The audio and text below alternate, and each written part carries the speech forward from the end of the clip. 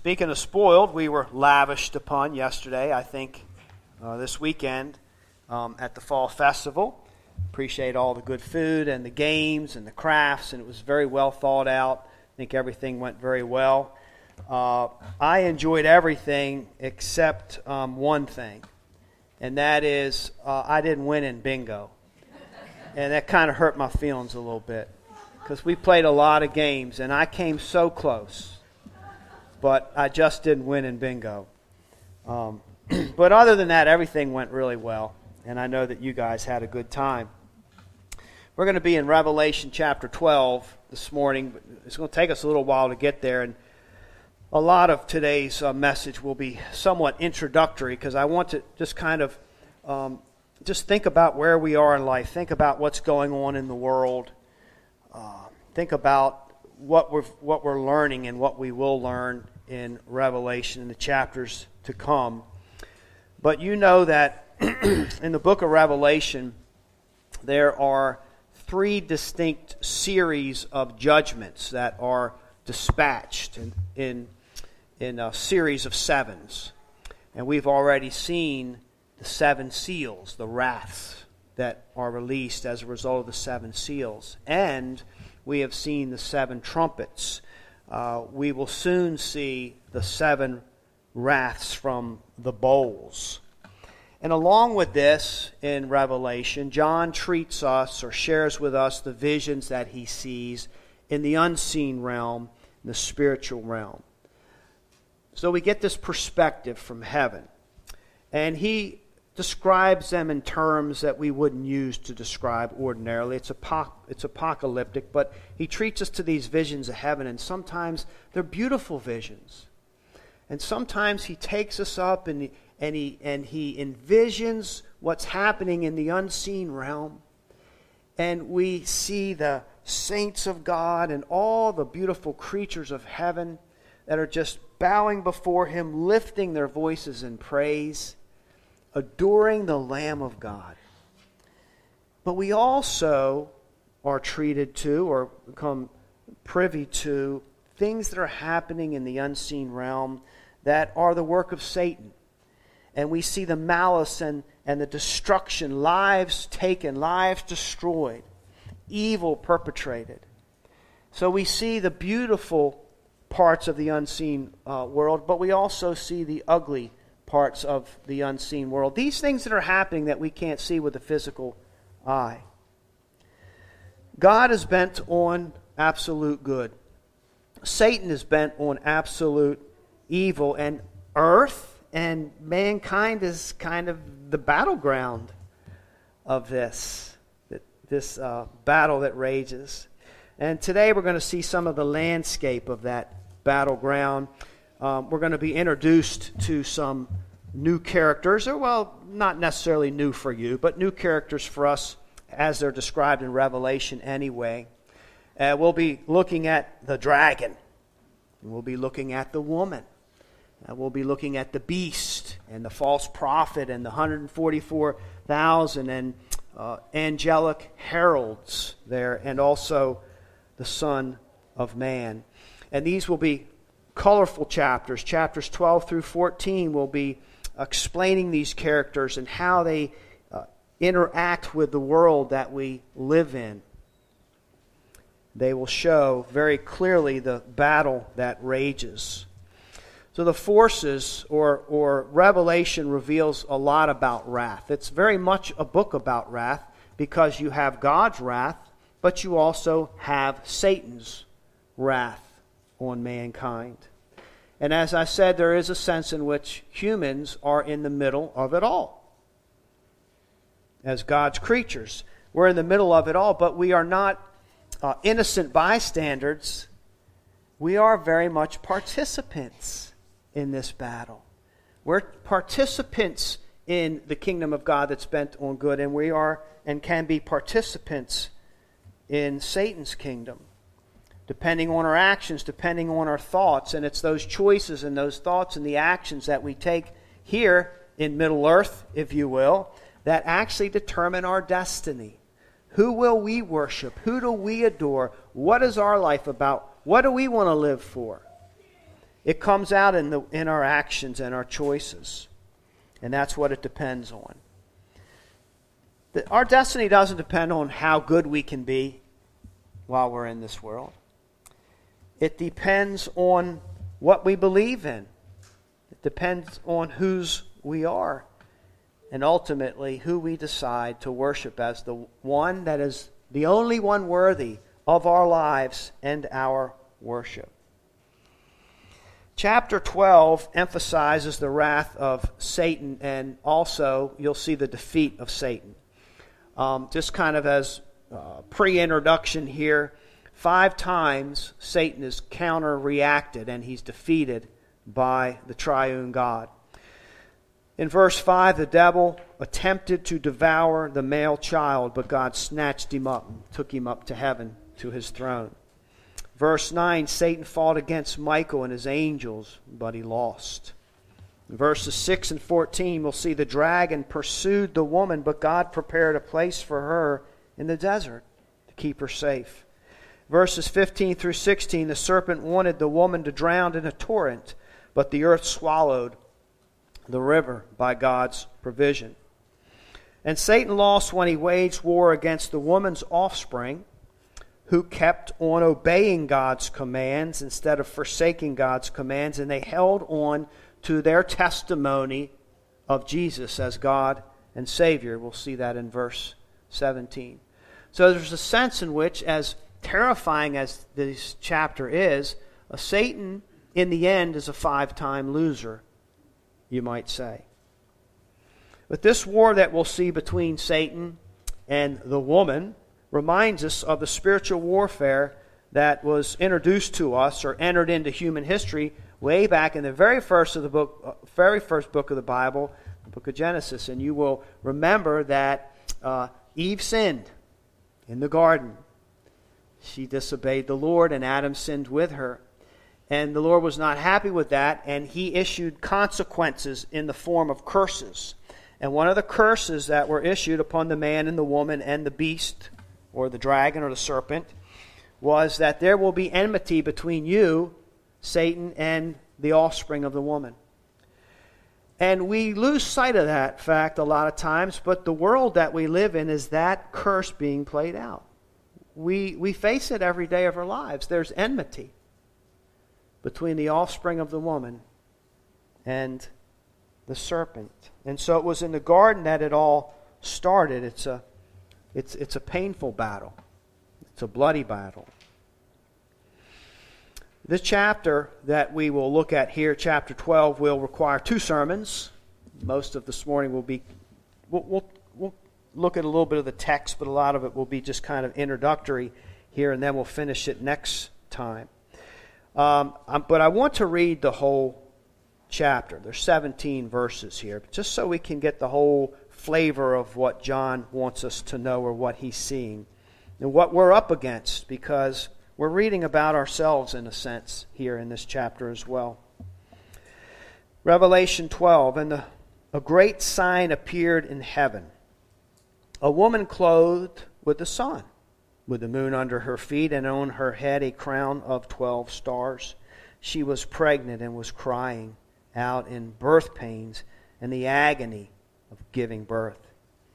And then another sign appeared in heaven. Behold, a great red dragon with 7 heads and 10 horns, and on his head 7 diadems. His tail swept down 1/3 of the stars of heaven and cast them to the earth. And the dragon stood before the woman who was about to give birth, so that when she bore her child, he might devour it. She gave birth to a male child, one who is to rule all the nations with a rod of iron. But her child was caught up to God and to his throne. And the woman fled into the wilderness, where she has a place prepared by God, in which she is to be nourished for 1,260 days. Now war arose in heaven. Michael and his angels fighting against the dragon, and the dragon and his angels fought back. But he was defeated, and there was no longer any place for them in heaven. And the great dragon was thrown down, that ancient serpent who is called the devil and Satan, the deceiver of the whole world. he was thrown down to the earth, and his angels were thrown down with him. And I heard a loud voice in heaven saying, Now the salvation and the power and the kingdom of our God and the authority of his Christ have come. For the accuser of our brothers has been thrown down, who accuses them day and night before our God. And they have conquered him by the blood of the Lamb and by the word of their testimony, for they love not their lives even unto death. Therefore rejoice, O heavens, and you who dwell in them. But woe to you, O earth and sea, for the devil has come down to you in great wrath, because he knows that his time is short. And when the dragon saw that he had been thrown down to the earth, he pursued the woman who had given birth to the male child. But the woman was given the 2 wings of the great eagle, so that she might fly from the serpent into the wilderness, to the place where she is to be nourished for a time and times and half a time. The serpent poured water like a river out of his mouth after the woman, to sweep her away with a flood. But the earth came to the help of the woman. And the earth opened its mouth and swallowed the river that the dragon had poured from his mouth. Then the dragon became furious with the woman and went off to make war on the rest of her offspring, on those who keep the commandments of God and hold to the testimony of Jesus. And he stood on the sand of the sea. So I want to kind of just lay kind of a foundation for this great battle and this description that John has given us here. Because this is a big picture text. I mean, he's taking the whole world, the whole universe, I should say, into consideration, not just the physical world, but also the spiritual world. And one of the things that I have really grown to appreciate about the book of Revelation is how it reveals things from heaven's perspective. It's not just God's word, but it's God's word from heaven's perspective, and it tells us the nitty-gritty of the things that are going on that otherwise we would not know and could not know. We might have inklings of these things, but the Lord reveals them to us. And for lack of better words, it's not fake news. It's what's really happening in the world. We're getting a bird's-eye view. We're getting a very clear and accurate view of not specifics, but the big picture. I think it speaks personally more accurately than the secular commentaries that we are constantly confronted with, the talking heads of our world, and there are many of them, and the voices. I think Revelation's perspective on life and the world and how it works and the things that we experience, the good and the bad and the pain and the suffering, are much more accurate than what we hear from modern news or on the radio. So it's things on God's terms and not man's. Revelation teaches that God is the ultimate source of all things. He is behind all things. He's blameless. He doesn't sin. He doesn't commit evil. There's no malice in him. He doesn't wish evil on anyone, but he is behind, sovereignly reigning and governing all the workings and everything that takes place. He's an incredible God. Now, sadly, I think modern society rarely, if ever, considers something that's very, very important from the perspective of heaven, and that is the spiritual ramifications, the spiritual consequences of the things that are happening in our lives every day, the things that we read about or hear about on the news, the things that we Google. All of these things that are transpiring before our very eyes have spiritual ramifications. And we think about, the economy that's struggling today. We get things just from physical perspectives or just from our own thoughts and about things. But as we just think about the current economic woes, as we think about tribal warfare in Africa, as we think about the unrest in the Middle East, as we think about the power struggle between the world's powers of the USA and China, we think about terrorism in the Middle East.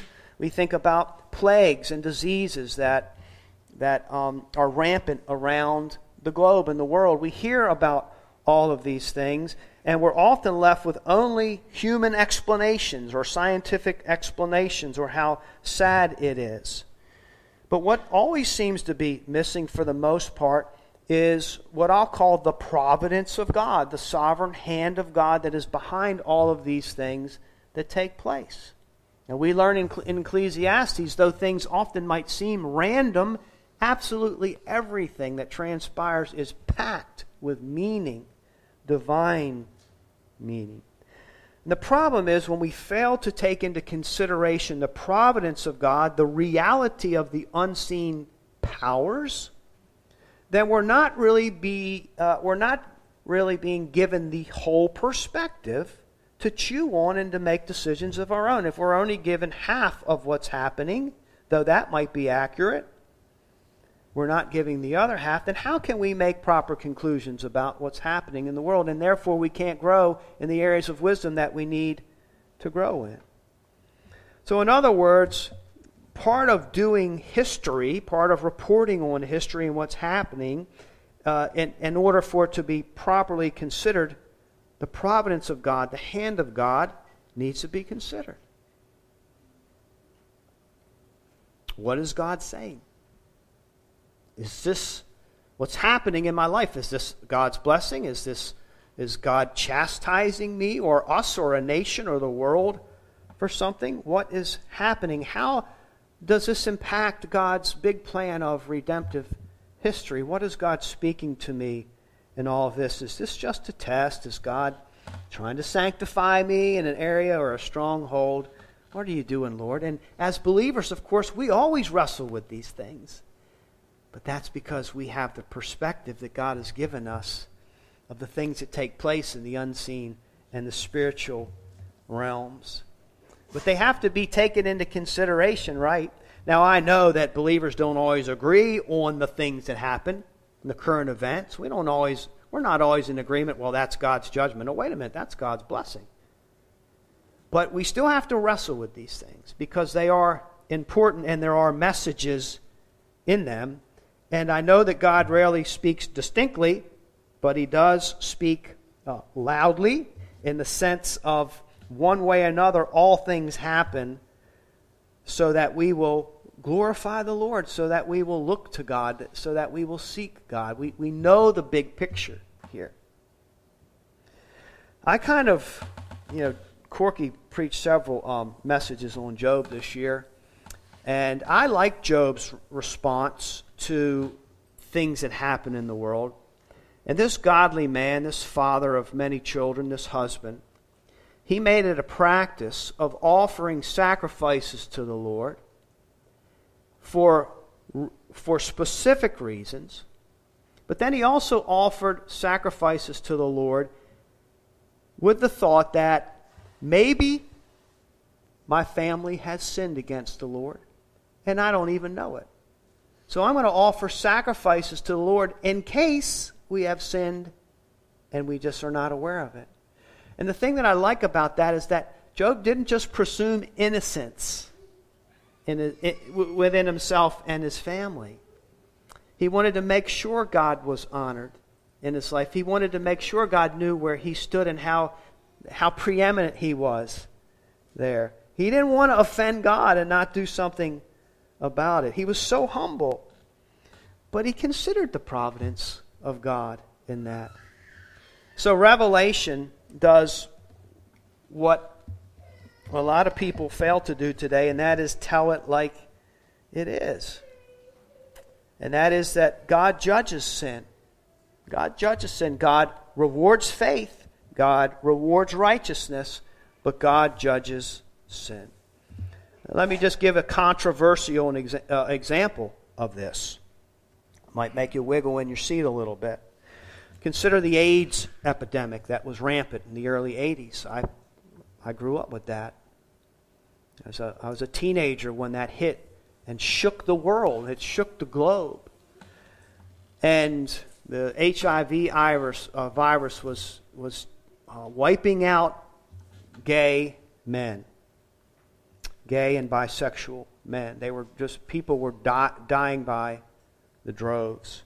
And so at first people thought, well, this must be the hand of God. This must be God's judgment against homosexuality, because heterosexual people were 20 times less likely to contract this virus. It just seemed very pointed and obvious. But then there was this shift, because all of a sudden we began to hear reports that innocent people that were not homosexuals or even children were contracting this disease, and they were just dying from this virus. And so the shift took from, well, it can't be from God, it can't be because of sin if innocent children are dying from it. And it came at us, or was reported strictly from a scientific approach about viruses and how they're spread and so forth. And I watched all this transpire. And so the commentary no longer took in the providence of God, though so other people might be thinking along those terms. But I saw that as a missed opportunity, because the idea is that, well, this isn't a judgment, because if innocent people die, then it can't be a judgment for sin. And that's wrong reasoning, because we know in real life, in the world that we live in, God judges sin, and innocent people do die. When God judges others, there's consequences to sin. Our sin does not just affect us, it affects society. It's cosmic treason against God in every area, in every molecule. It all plays a part. We are participants in this. And so we know that in Scripture, God often sends judgments in the form of war, in the form of famine, in the form of disease. And it's not just the specific wicked individuals that committed those crimes or offenses that are wiped out. Innocent lives are lost because of our sins. Innocent lives are lost because of our offenses. In the Old Testament, you had the exiles. It was God's punishment, God's judgment against Israel. First the northern kingdom, then the southern kingdom. They both rebelled against God, and he sent his prophets to them. But when they went into exile, it wasn't just the sinners that went into exile. It wasn't just the sinners of Israel that were ravaged by the Assyrians or the Babylonians. Innocent lives were taken. Even God's men, prophets, were taken into a foreign land. We suffer. We all suffer as a result of sin. So I see that as a faulty explanation of that, and a lesson, a moral lesson, a spiritual lesson that we could have considered and grown in wisdom from. But God is very much still active in the affairs of man. And we can't always figure it out. We don't know everything that God is up to, but there are providential lessons to be learned through all of it. And our job is to act on what we do know, to act on what God is speaking in our hearts. And maybe it might be that we need to repent, or it might mean that we need to share the gospel, or it might mean that we need to be more loving or kind or merciful like he is. But there's always a message. There's always things to be learned when we look at the current events, what's happening out there, but also what's happening in here. And we want to be humble about these things. And may all of these events cause us to just look at God and seek God and endeavor to glorify Him more. And I like the phrase, let us believe in God more than answers, because we don't have answers for all these things. I don't have answers for all the mysteries of Revelation, and I don't have answers for all the mysteries of why things happen the way they do around the world. But we are to believe in the God more than try to find or believe in the answers, because God always gives us something to think about, something to act on in the big picture. I wanted to think about the providence of God and how important it is to report it. So if you've read U.S. history and you studied the Civil Wars, in the time before the Civil War and during the Civil War, you will find that much of the reporting and many of the writings considered absolutely the providence of God. Like you could barely read a document, a historical document in that era that did not consider the providence of God. And in that day, doing history properly involved considering the providence of God. It involved considering, what is God saying to us? What is He communicating to us through these events, these thoughts, and the people that He's raising up and the people that He is deposing? What is He saying? Is it simply for His display of glory? So there's a time in history where we wrestled with these kinds of things, and we grew wiser, I think, and more prosperous as a result of it. At the end of the day, this book, and particularly this chapter, will give us a profound theological perspective and hopefully a theological stirring about what fundamentally what is propelling the world in the direction that it's going. And it affects us, and I hope that it will teach us. So let's look at our chapter this morning. That, as we think about chapter 12, I'm going to break it into three parts. We'll just touch on one of them this morning. But that is the grounds for the rage, because we heard about Satan's rage, the purpose for the rage, and the remedy for the rage of Satan. So with our remaining time, let's look at what we might call the grounds for this rage that Satan has on the world. So our chapter opens with John's vision, and it's a sign, it's a heavenly sign that he sees, and it's of this woman, and this woman is radiant, and she is with child, she is pregnant. We also see a sign, by the way, a sign points to something. The sign is not the thing itself. So the sign is pointing to something. So this woman of radiance is pointing to something that God wants to say here. We also see the dragon, and we also see the child. So we think about these major characters in this chapter. The dragon is clearly identified as the serpent, as Satan. I don't think there's any question with that. I think also as the son or the child that the woman's pregnant with is clearly Jesus, the Son of God. You know, he's going to rule the nations with a rod of iron. That's descriptive of who Jesus is. The question, I think, remains is, who is the woman? Is the woman Mary if the child is Jesus, the Son of God? So let's think about this. She's clothed with the sun, which means she's radiant. She stands on the moon. She has this crown of 12 stars on her head, which very likely represents all the people of God. That's one of those prominent themes in Revelation. When you see numbers of 12s, you have the 12 tribes and the 12 apostles and so forth. And it has a tendency to communicate this is all the people of God. This woman is with child. She is about to birth a child. So who is this woman? Is it Mary? Well, if we read verse 5, we will assume that it's Mary because it says she gave birth to a male child who is to rule all the nations with a rod of iron. So obviously that would need to based on that description, be Mary. But when you look at the rest of the chapter, it's like Mary, as the mother of Jesus, becomes symbolic. Mary, as one person, can no longer contain what God is communicating in this chapter. And Mary becomes symbolic of something, kind of, she's outgrown this. Or the woman outgrows Mary, would be better said. So we look at verse 17. The dragon became furious with the woman and went off to make war on the rest of her offspring, on those who keep the commandments of God and hold to the testimony of Jesus.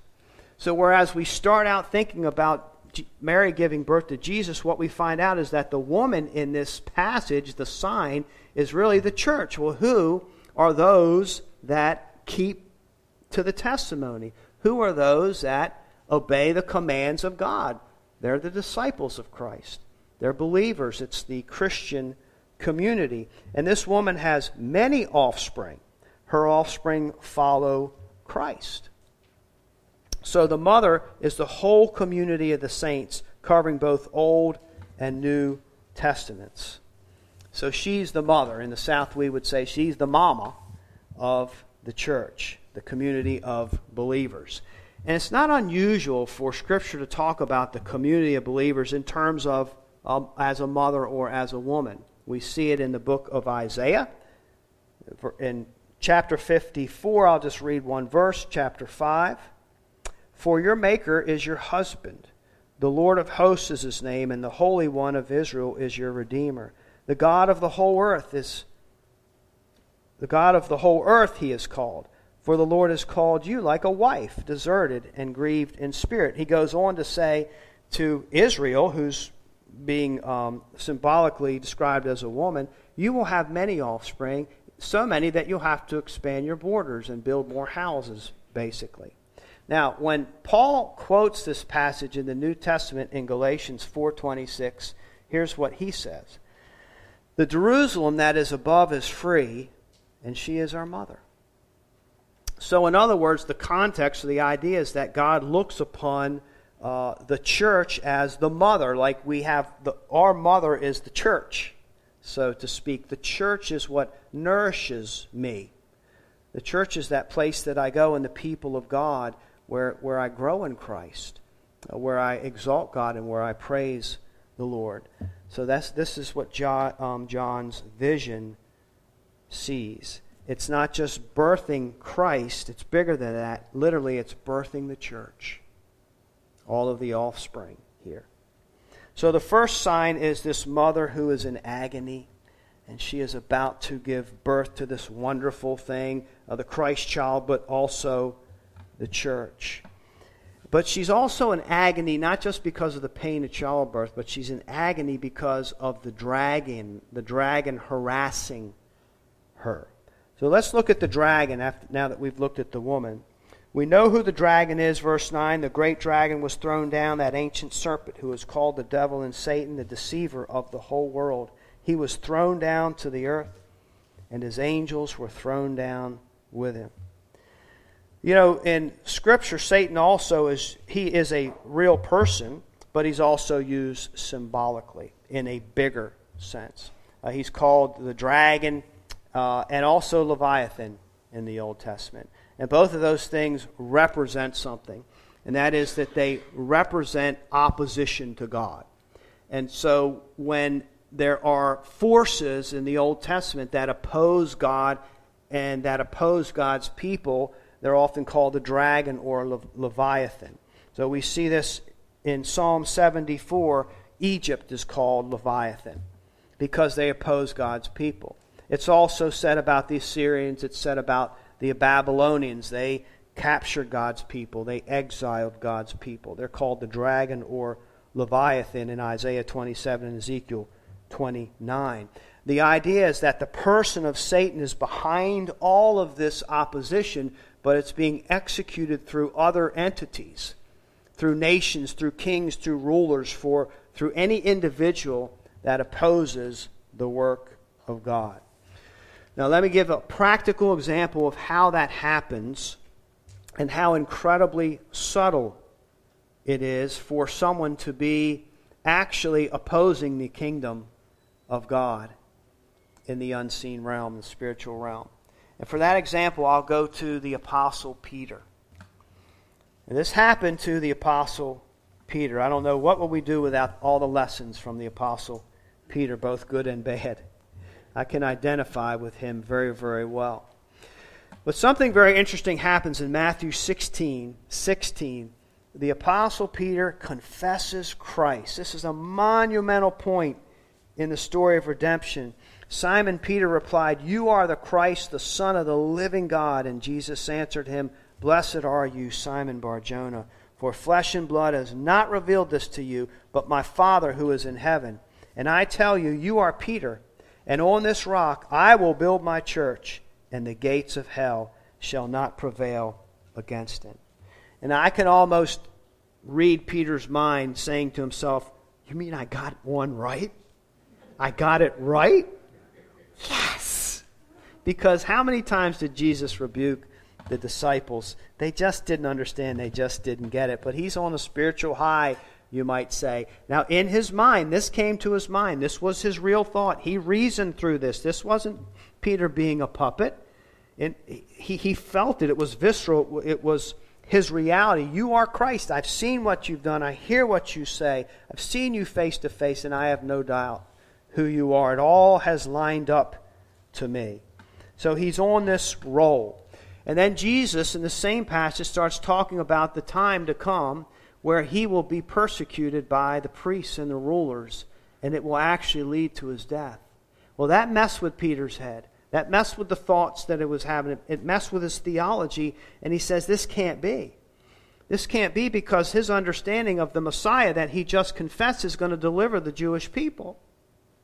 So something isn't right with what Jesus is about, what Jesus is saying to him as Peter's theological wheels begin to turn.